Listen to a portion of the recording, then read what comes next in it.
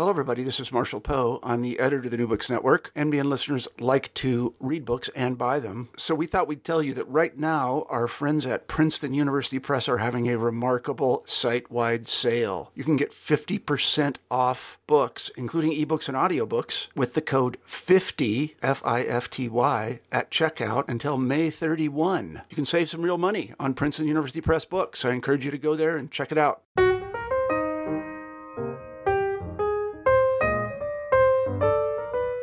Hello, everyone, and welcome back to New Books and Biography. I'm Mark Klobas, your host for the channel. Today I'm talking with Albert Gurganus.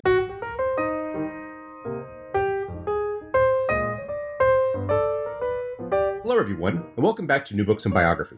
I'm Mark Klobas, your host for the channel. Today I'm talking with Albert Gurganus about his account of the life of the German journalist and politician Kurt Eisner, entitled Kurt Eisner, A Modern Life. Al, welcome to the show. Thank you so much, Mark, and thanks to New Books Network. Oh, it's our pleasure. I wonder if you could start us off by telling us something about yourself. I am Professor Emeritus of Modern Languages at the Citadel, the Military College of South Carolina. I currently reside in my hometown of Raleigh, North Carolina. What was it that led you to write a biography of Kurt Eisner? In 1976-77, I was studying modern European history for a master's degree at the University of Chicago. And I was reading propaganda pertaining to the Hottentot elections of 1907. And I read some pieces by Kurt Eisner that captivated me. And after that, I tried to read everything by Eisner I could lay my hands on. So eventually I gravitated back to literature at the University of North Carolina. And I continued to be interested in Eisner and projected a master's thesis there on his didactic fiction, and then continued that for my doctorate. As you described just there, he really did have quite a range of writing, journalism, plays, and so forth. And yet I was surprised to find that there wasn't really a major biography of him until you sat down to write one. What was it that led you to undertake such a formidable task, and what were some of the challenges involved? There have been several works in German. There is one work from 1965 by the American Alan Mitchell, where Eisner's period of government was treated, and I thought this really is a fascinating figure who merits a proper life. And yet, it's interesting to, as you detail in the book what you had to go through to get to it, how the degree to which the papers really haven't become available in quantity until within just the past couple of decades. Exactly. Initially, there was virtually no access for Western scholars to the Institute for Marxism-Leninism in Berlin.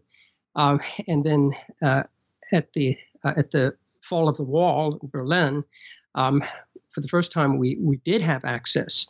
And I was one of the first 40 folks who were allowed in.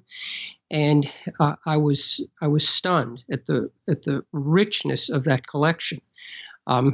Eisner's personal papers, his manuscripts, and began working on it then at the old IML, Institute for Marxism-Leninism. That collection was eventually subsumed into the Bundesarchiv in Berlin, and I made a number of trips there to sort through those papers over a period of years. Then in Munich, there is also a repository of Eisner's government papers. And then there were papers of his correspondence at Koblenz at the Bundesarchiv, and also at the archive in Amsterdam. There in Berlin, Koblenz, Munich, Amsterdam, New York, the Leo Baeck Institute, his papers have become fairly far flung. that necessitated some grants, some travel, and a lot of work reading until your eyes bleed. I think that there are quite a few people who could relate to that experience. I wonder if you could start us off in terms of talking about Eisner, as to talk a bit about his background, because as you explain in the book, he has this background, which, given what he eventually becomes and the politics he adopts, is a little surprising. Yes, it is. He, I think of him in 1918 when he leads the Bavarian Revolution and establishes the Republic, as a pariah come to power. He was the son of a Jewish immigrant from Bohemia to Berlin. His father, Emanuel Eisner, through much diligence, hard work, became purveyor to the court in military regalia. This was a Jewish family, bourgeois family, with close ties to the court. Eisner received an elite education at the Askanisches Gymnasium in Berlin, one of the elite preparatory schools, and then had the opportunity to attend Berlin University.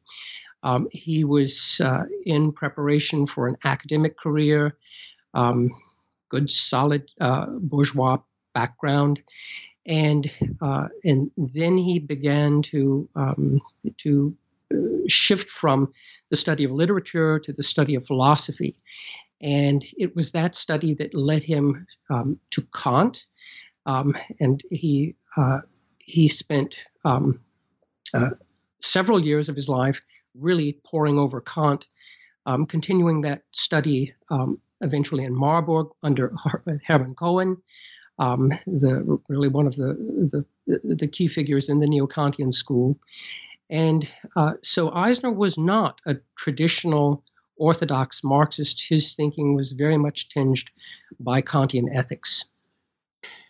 I was thinking about the intellectual journey that you described, and it brings to mind also, in terms of his academic development, how many of his friends later in life, even after he embraces this career as a journalist and as later on as a politician, they still saw him very much as an academic. And they had talked, you mentioned how when he's arrested for the first time, he's described as a part-time lecturer and as a doctor.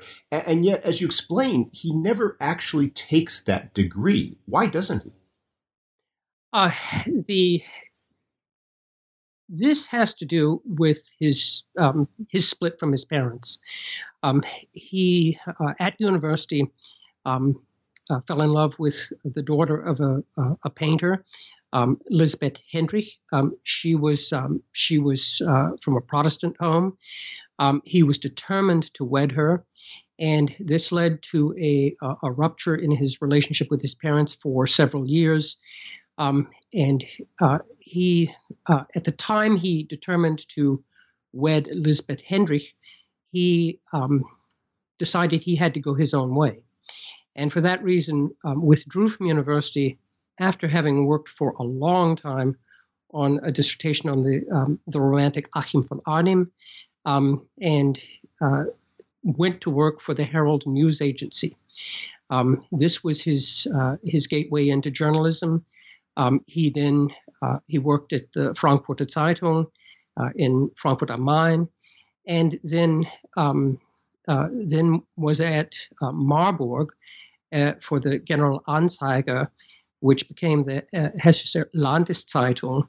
And it was here that he really made the acquaintance of Hermann Cohen and those men associated with Cohen at Marburg.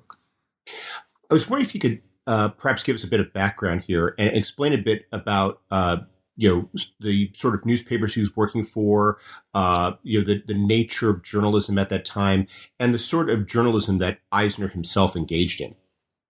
Well, when he began at the Herald News Agency, he was collecting news for this syndicated agency, and had the honor of being one of the very few journalists who accompanied Bismarck after his resignation back to his home. Eisner sat in the train compartment with Bismarck, interviewed him, wrote that up, and then saw it changed to purpose by various newspapers, and started really to understand, I think, how journalism functioned at the time. He began to realize that newspapers were conglomerates that represented business interests in many cases. That was certainly the case at the Frankfurter Zeitung, which was a liberal democratic paper. He, at this time, that did fit his politics. But he initially at Frankfurt, he was doing things like copy reading advertisements for cigar shops and the like. At the same time he was working for the paper in Frankfurt, he was also pursuing his own freelance career. He had become extremely interested in philosophy, and was really the first person to present a comprehensive scholarly study of Nietzsche. This was his book Psychopathia Spiritualis, which was published initially in serial form in the journal Gesellschaft, and then printed as a book shortly thereafter, and it really, in many ways, set his course. He was at that point, I think, still interested in an academic career.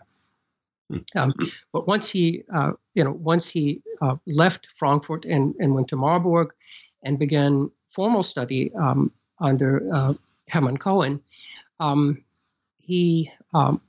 think that he was increasingly aware of the political divides in Germany. The neo-Kantians are associated with evolutionary socialism. And that is certainly where I believe Eisner was tending at that point in his career, right up until his arrest. He was not affiliated formally with the German Social Democratic Party while he was working in Marburg, although he had a good relationship with Philipp Scheidemann, who became then, during the First World War and Weimar Republic, a linchpin socialist. Social Democrat, majority Social Democrat, and Eisner was recruited by Scheidemann to join the party, but resisted, and then it came his arrest for lèse-majesté, where he in an anonymous article wrote a piece that was offensive to the Kaiser. He was ferreted out, arrested, and then served a 9-month prison term for that offense. That imprisonment helps to illustrate the environment in which he worked, and you do a great job in the book of explaining that environment, about how this is not a free press as we would understand it in the 21st century. This is one in which they're being constantly monitored by the police. As you're describing, you have the problem of lèse-majesté, but you also have political considerations. And this is a time when the Social Democratic Party is not a organization that has a dominant presence in German politics. They are a party that often faces a degree of arrest and monitoring by the police.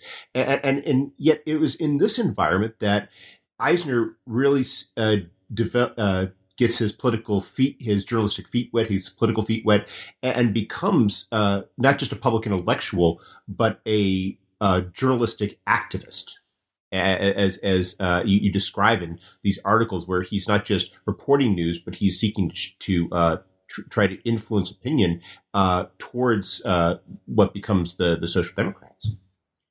Yes, thank you for your compliment, by the way. The Social Democrats under Bismarck were indeed outlawed and exiled. they continued to function as a party for the most part out of Switzerland.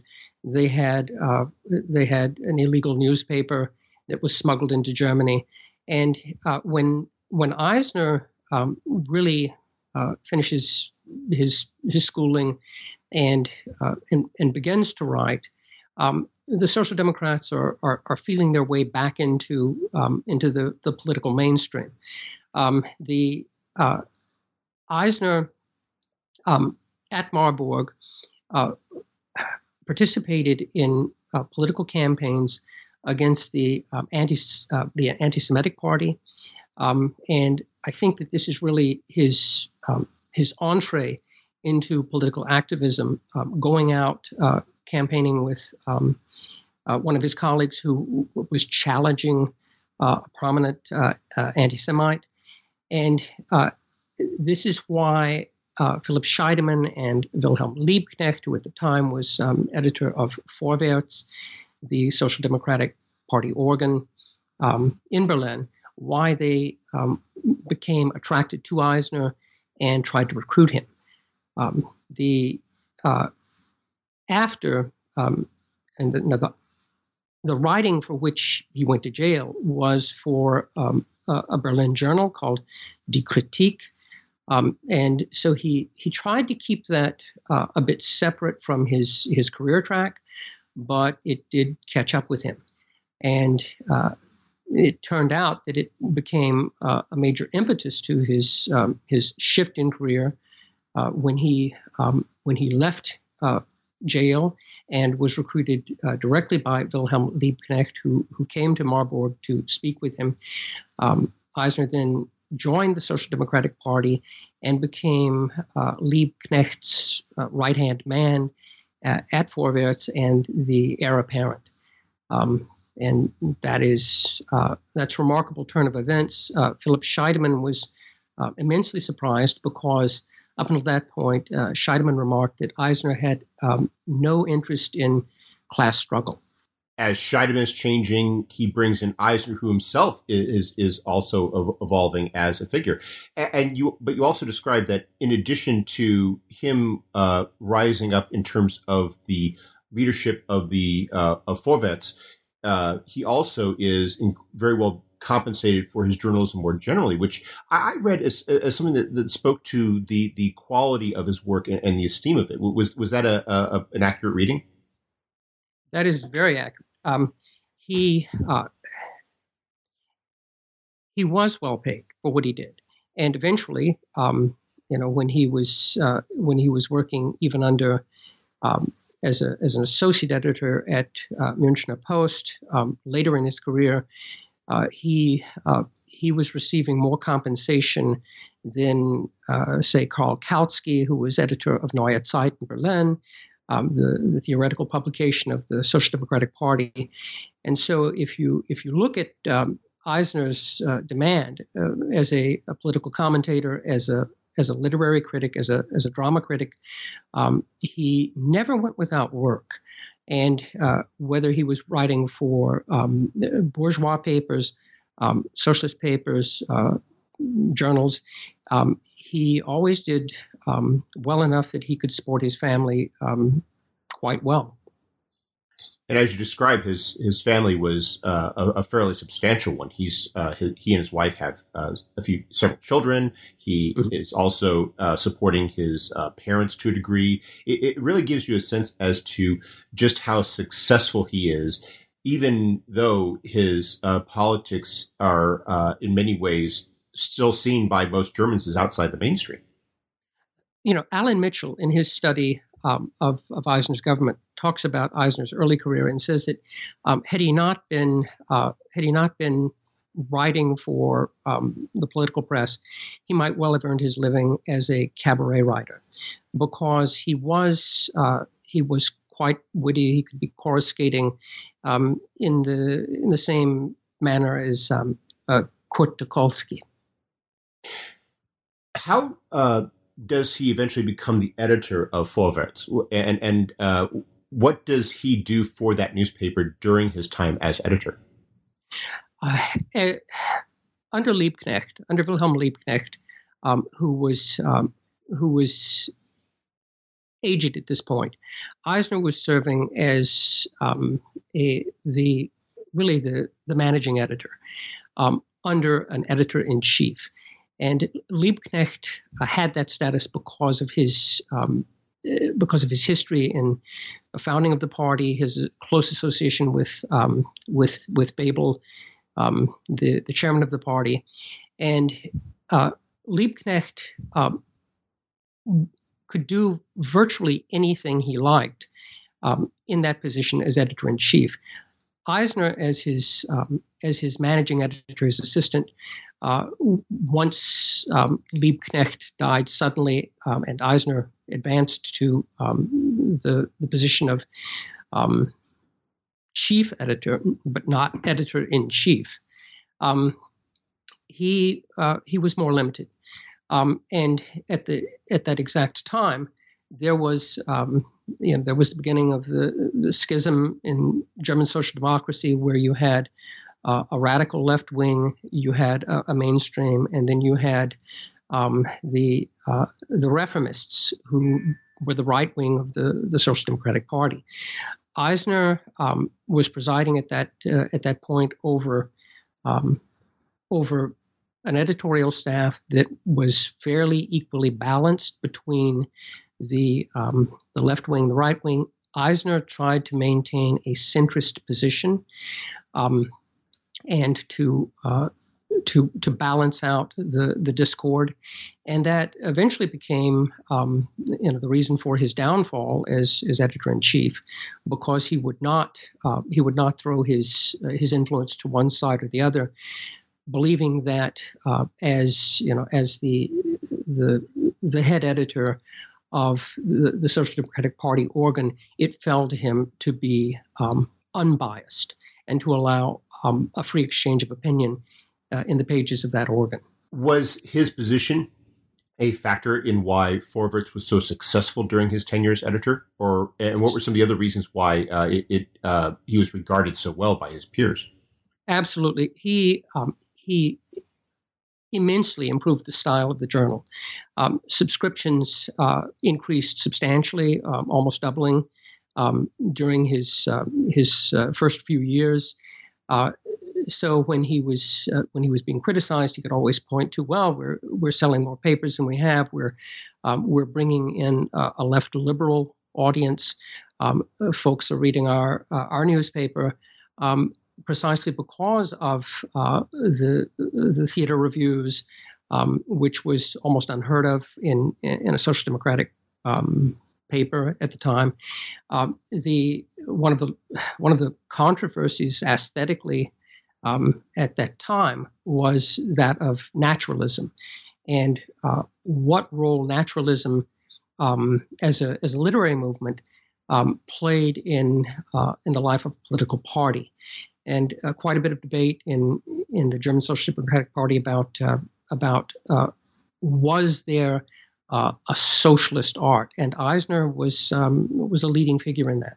You also had the Volksbühne movement, the Free Stage movement. Eisner was a charter member of the Free Stage in Berlin. He advocated performances of Ibsen, eventually of Strindberg, and actually was able to shape the German theater movement to a great degree because of that. So he, his sense of style elevated the quality of Vorwärts, and of course he was criticized by some elements in the party for his aestheticism. Which conflicted with what they considered to be scientific socialism. What you've described is the intellectual range of Eisner's writings and his engagement. But as you mentioned earlier, he was also engaged with the practical politics of Wilhelmine Germany. He's writing about the issues of his day. He is writing about he's providing electioneering for the elections that are taking place. What what positions is he taking there, and to what degree, and in what ways is he helping the Social Democratic Party in the early 20th century? As editor of Vorwärts, it fell to Eisner to attend and to comment on the annual party congress. And as these debates raged between the left of the party and the radicals and the reformists on the right, Eisner commented on the debate. He tried to inform that debate, and he then presented on the front page of the party organ every day of the party congress, and for some weeks afterward, an editorial on the upshot of those debates. So he, in this case, he was really defending the party against its critics in the conservative segment, in the bourgeois liberal segment, but also trying to keep the party from splintering, which it eventually did. And this is, of course, the subject of Karl Schorska's book, The Great Schism, and Eisner was in large part caught up in that. But as editor of the party organ, which Lenin considered to be the great party organ of the great socialist party of Europe at that time, Eisner's job was to, as he viewed it, was to maintain the party structure to prevent the fragmentation into divisions that ultimately he could not prevent. So it sounds like, given what you described, that he was perhaps disappointed by the fact that he couldn't prevent it, and that he was eventually deprived of his editorship. What did he do after he left Vorwärts? Well, he was caught up really in a purge at Vorwärts, where the party radicals increasingly gained strength. And when I say party radicals, I'm talking here, this is Rosa Luxemburg. This is, she is assisted here by Franz Mehring and by Karl Kautsky. They had Bebel's ear. Bebel was concerned that the revisionists, the reformists, whose leader was Edward Bernstein, were gaining too much power in the party. They moved to check that. They attempted to realign the balance of the editorial staff of Vorwärts. Some editors were dismissed, some were reassigned. Eisner, in protest, tendered his resignation, and it was accepted. This was he had been there since 1898. He left Vorwärts in 1905, and for a year or so, there was a period in the wilderness where he was a freelance writer. He began writing for Heinrich Braun's journal, Neue Gesellschaft, New Society, and he cast about to recreate himself and to really to reconsolidate alliances that he might eventually return to an editorship, which he did in Nuremberg at the Fränkische Tagespost, the Franconian daily party organ there of Nuremberg in North Bavaria, but this was a time where I think Eisner really began to realize who his true friends were, and that was in many respects beneficial. He was targeted by Josef Bloch, the editor of Sozialistische Monatshefte, the Socialist Monthly. Bloch really wanted Eisner to come to work for that journal, a very influential journal, but it also represented the reformist view to a point that Eisner never accepted.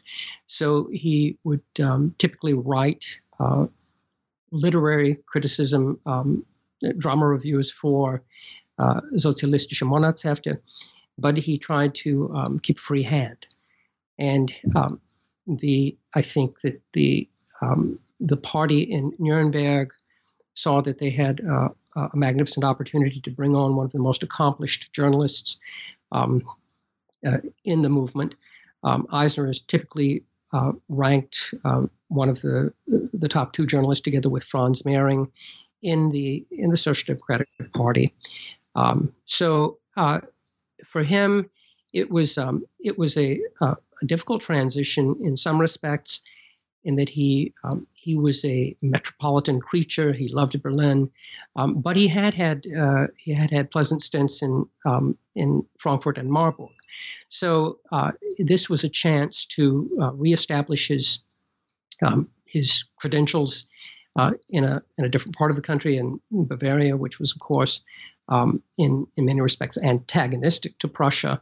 And Eisner found that quite congenial at that point in his career. It's interesting how, with his move to Bavaria, he also seems to focus more upon the change that he can affect there. You described he never loses sight of national issues and national and, of course, international events, but he does become much more invested in what's happening in that kingdom. And in this, I found it is important in terms of what you described later on in 1918, 1919, of course. Mm-hmm.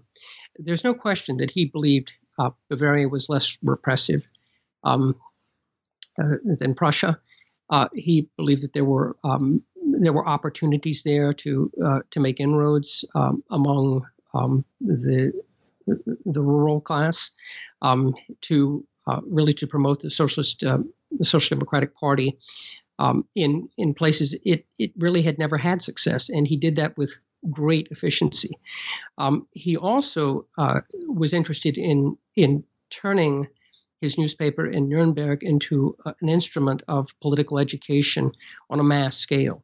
One of the debates in the Social Democratic Party at the time was that of the party school in Berlin, which Eisner believed was elitist. This was an institution that was backed by the party radicals, most prominently Rosa Luxemburg, Franz Mehring. They here young workers who had shown a gift for academics were brought to Berlin for half a year. They took seminars in political economy, in topics such as Marxist theory, imperialism, the nature of warfare in capitalist states. And for this 6-month period, they were indoctrinated and trained to spread that indoctrination. Eisner believed that it was really the mission of the Social Democratic Party to reach a broad mass, and so he was determined to make his newspaper an instrument of that. He did it by establishing supplements. An educational supplement where all manner of general knowledge was presented, logic, rhetoric, botany, every topic was fair game to him. He convinced the local party structure to hire a professional pedagogue who would hold lectures for workers on Sunday afternoons, who would go out into the community and speak on a variety of topics. Eisner was also extremely interested, really the leading figure in the party on international politics. The German Social Democratic Party had, in many respects, turned inward, and they were looking at what they could accomplish in Germany. Eisner was was keenly aware of the threat to international peace. He saw in the first Moroccan crisis of 1905 really a prelude to an international conflagration, which occurred in less than a decade, and then once again in 1911, the Second Moroccan Crisis, he was utterly convinced that there would be world war. For this, he was mocked, scoffed at by his comrades, and precisely those who, in August 1914, rushed to the colors and basically destroyed the Second International. So when the war did come in August of 1914, how did Eisner himself respond to it? And how did that then shape or reshape his career trajectory? He was, at that time, associate editor to Adolf Müller at the Münchner Post, the organ in Bavaria's capital. This had come about. I should backtrack a little here. This had come about because of the dissolution of his marriage in Nuremberg. He became attracted to a woman who had a party pedigree. Her father had been the one of the linchpins in the what was called the Red Field Post, smuggling banned socialist papers back into Germany during the period of the anti-socialist laws under Bismarck. And his daughter, Else Belli, became Eisner's lover in Nuremberg. This was considered a party scandal. Eisner was wed with 5 children. That marriage had for some time grown stale, and Eisner sought to be free of it. He continued to support his family, but he realized that the negative publicity from that for the paper necessitated a change of venue, and he moved to Munich, and they're affiliated with the Münchner Post. Under Adolf Müller, he was influenced to believe that the Tsar had plans to expand into Europe, and believed in 1914 that Russia was the aggressor state, and that the threads to the Balkan drama were being pulled in Moscow. He initially supported Germany's entry into the First World War, but then after reading the various white papers that came out by the British government, the Belgian government, the French government, he realized that he had been duped, and immediately began to oppose the war. For that reason, he was deprived of his political editorship at Munich, but was allowed to continue as a drama critic. He became increasingly disaffected, and eventually went over to the opponents of the war. At the time, the Social Democratic Party as a whole backed the Burgfrieden, the civil peace that Kaiser Wilhelm had called for. Eisner opposed it and joined those who did oppose it, including many of his former adversaries, and eventually becomes the leader in Munich of the independent socialist Social Democratic Party, the splinter party that broke away from what became known as the majority socialists, the MSPD, the Majority Social Democratic Party, and becomes the unofficial head in the South of that splinter group.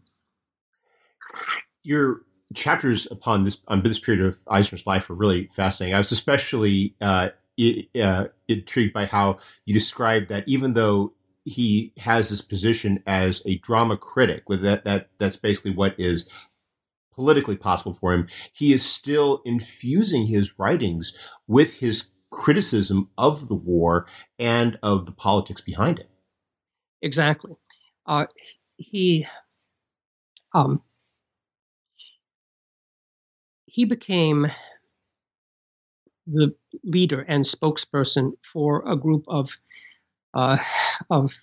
radicalized veterans, men who had fought, in many cases been wounded, were sent to Munich to convalesce, and they became vehement opponents of the war, and they turned to Eisner as their leader, as their spokesperson, and he, at their request, he organized weekly discussion meetings, and this group of at the beginning maybe 24 individuals began to grow, and as it became apparent that Germany would not win the war, they attracted more and more disenchanted, radicalized students, soldiers, workers to the cause,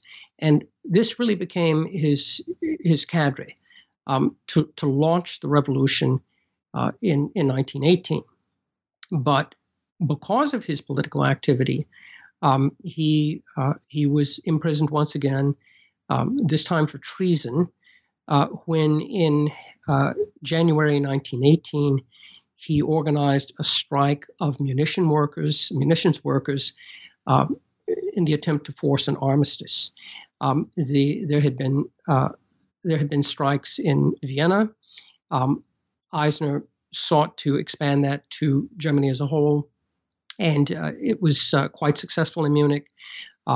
Many of the factories, many of the workers walked off the line, and Eisner and his accomplices for that, including Ernst Toller and Sarah Sonia Lerch, were arrested. They were charged with treason.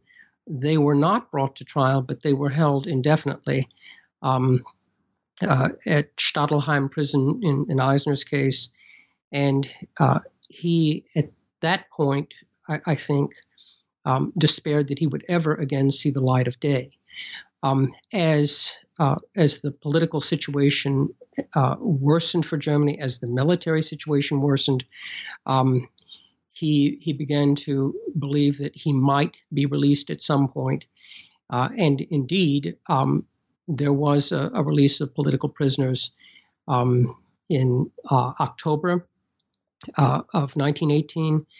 And when Eisner came out of prison, his intent was to foment a revolution in Munich that would depose the Wittelsbach dynasty in accord with what Woodrow Wilson had demanded in his 14 points, that the United States would not negotiate with monarchs. There had to be a democratically elected government for a peace to be made.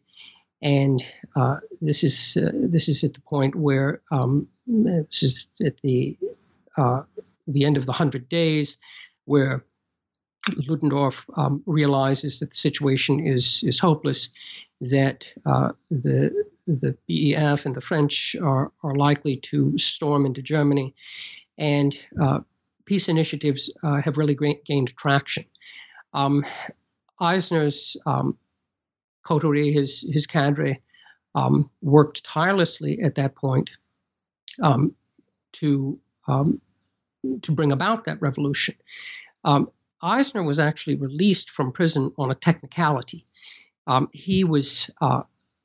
was a special election in Munich. Georg von Vollmar, the longtime Social Democratic member of the Reichstag, resigned his position. Erhard Auer, who was one of Eisner's former comrades and had become a fair adversary with the party split, was one of the nominees. Eisner's contingent nominated him as the independent Social Democratic candidate for that seat. Because of a loophole in the law, if someone were nominated for a seat in the Reichstag and they had not been convicted of a crime, they had to be released to campaign. Thus, he was released, and he had no real intention of campaigning for that seat, but rather for a revolution. Because he was neo-Kantian in his belief and nonviolent, he had to convince his followers that they might well become martyrs, but by doing so, they would convince the general populace of the justice of their cause. So when in November 1918, push came to shove, Eisner's contingent really overwhelmed the majority Social Democratic contingent, and they were able to consolidate huge numbers of followers in a very brief time. And then on 6th of November, 7th of November, successfully persuade by demonstration the Bavarian king to order his car and depart the capital. There was not one drop of blood shed in that revolution, which Eisner took great pride in. And in fact, he was never certain of its success. So the proclamation of the Republic itself was almost extemporaneous. He knew what he wanted, but he didn't realize it would come so quickly. This was an incredibly heady period for Eisner, and yet it's one that ends just a few months later. I was wondering if you could explain what his time as premier was like, and what were some of the challenges that he faced, and what it was that ultimately led him to accept that he needed to resign. Yeah, at the end of the war, German troops were being sent home. These were men who had survived trench warfare in many cases. They were returning home without work. The British blockade had been quite successful. People in Germany were in dire straits, the civilian populace. So Eisner was worried initially about the possibility of creating a socialist republic. There was not really much industry left to nationalize. So what he concentrated on was democratic reform. He insisted on universal suffrage, for men, for women, workers who had been sent to Bavaria from North Germany were allowed to vote in the Bavarian elections. He had consolidated, in large part, a system of councils of Soviets, and believed that there had to be more direct democracy than there had been with Reichstag elections, for example.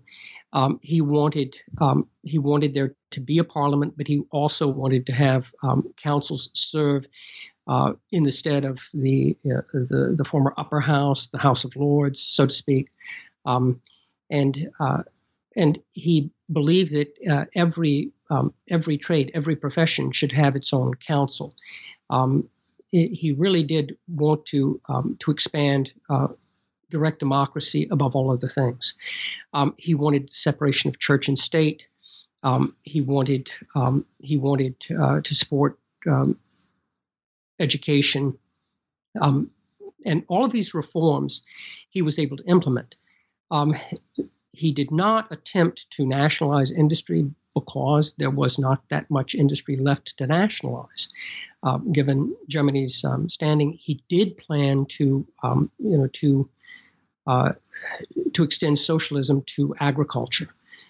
to have a more equitable distribution of land. And he had the support of the Bavarian Peasants' League. He realized that for his revolution to succeed and for the republic to be consolidated, he would have to collaborate with the majority Socialist Party, the majority Social Democrats, who had been his adversaries recently.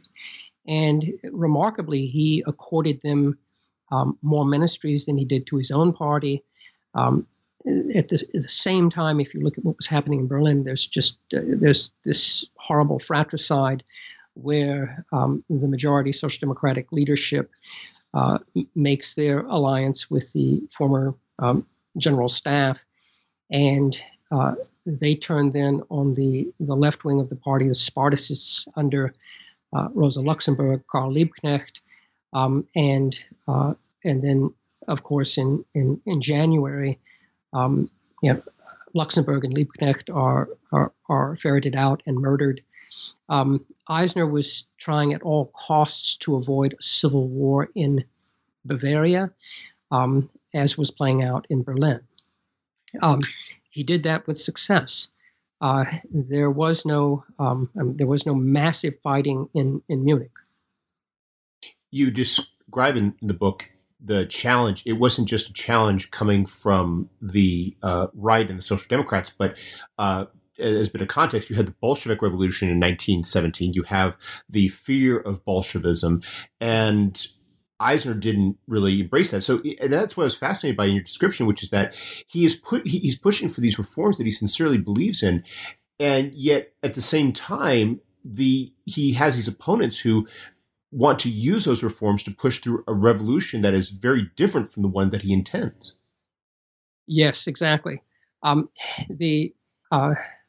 There was in Munich around, for example, Erich Mühsam, there was an anarchist movement that went over to the KPD, the Communist Party, after its founding, late December, early January, 1918, 1919. And so Eisner, who believed in freedom of the press, who eschewed an official state newspaper, wanted to allow the freest possible reign to his critics, regardless of which direction, and in many cases, Mühsam said that this was his undoing. He dug his own grave by not being repressive enough, but this was totally against his nature. He would have preferred to be martyred than to silence critics. So he really did, I think, everything within his power to maintain calm in the South, while attempting to reforge international relations, particularly with the French. I mean, he when he went to the International Socialist Conference in Bern, in February 1919, he reached out to the French. He showed his great knowledge of the destruction that had occurred in France.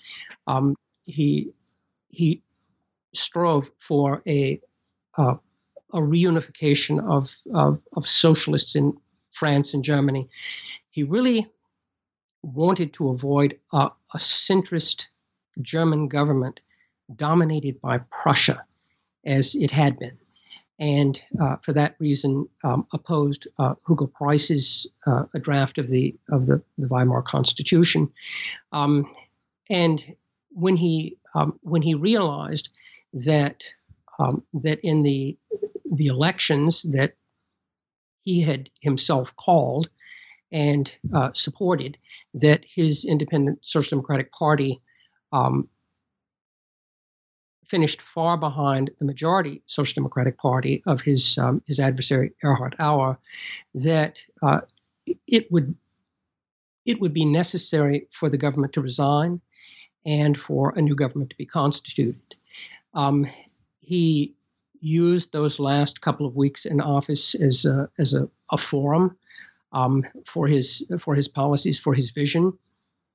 He preached it, at Bern, at the at the conference of the International, and in different venues. University at Basel asked him to speak. He held an address there that is remarkable and memorable, and has appeared in a number of memoirs. And then returning to Munich, he had drafted his constitution at the same time he was writing his resignation, and was prepared to present the constitution to the new Constituent Assembly to consider. And at this point, the radical right, the Tool Society, the harbingers of the Nazi Party, were consolidating, and one of their devotees, a man who had actually been deprived admission to the Tool Society because of his partially Jewish heritage. His mother was Jewish. Anton Arco Al-Faleh, young Catholic aristocrat, determined that Eisner had to be assassinated. And so Eisner was warned repeatedly by different friends and also by some adversaries that he faced assassination. He never flinched from that. His remark was, "They can only shoot me once." And that did indeed happen when he was actually en route to the Landtag to tender his government's resignation. His assassination is in some ways a harbinger for what Germany was going to experience over the next 2 decades. You describe in your final chapter, when we talked about the legacy, the fate of so many people who followed him. His assassination, in some ways, presages Matthias's, Hébert's, and of course, later on, the visceral reaction of the radical right, as you've already alluded to, is a portent for the rise of the Nazis in the 1930s. And yet, when he is finishing that period of his premiership, you write that he seems to be very content with what he has left behind. What was his legacy for Bavaria and for the wider world? Oh, what he thought his legacy was the democratic reform of the monarchical structure, that he was ushering in really modernity, that the people themselves would be sovereign and have their choice. This, of course, did not come to pass. It was not meant to be. I speak some about the failed revolution and the stillborn democracy of Weimar Republic. But the Eisner believed that there would be elections, and eventually that the people themselves would realize how they had been exploited by their past rulers. They would be more accepting of democracy, and eventually it would triumph. If you want to look at a single figure who illustrates this, I would say look at Thomas Mann. Thomas Mann was initially extremely critical of Eisner's government. He had been a monarchist. He had supported the First World War, and then during that period of Weimar Germany, when he saw the Nazi rise to power, he became a reluctant Democrat, and of course had to flee to the U.S., spend his time here in exile, but then became eventually a committed Democrat. I think that this was the mentality that Eisner had sought to foster in the populace as a whole.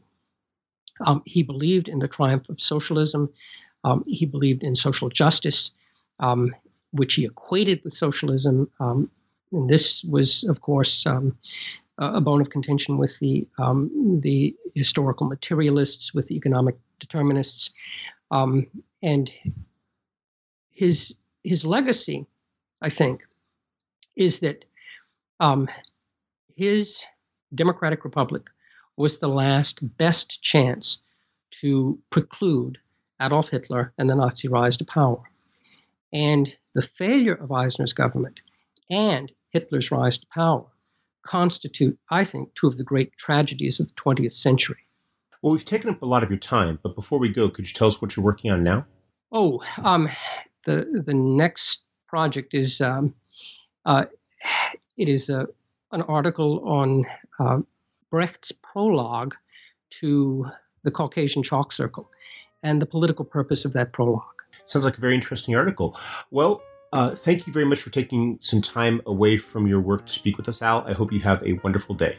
Mark, thank you so much. And thanks to the New Books Network. It was our pleasure.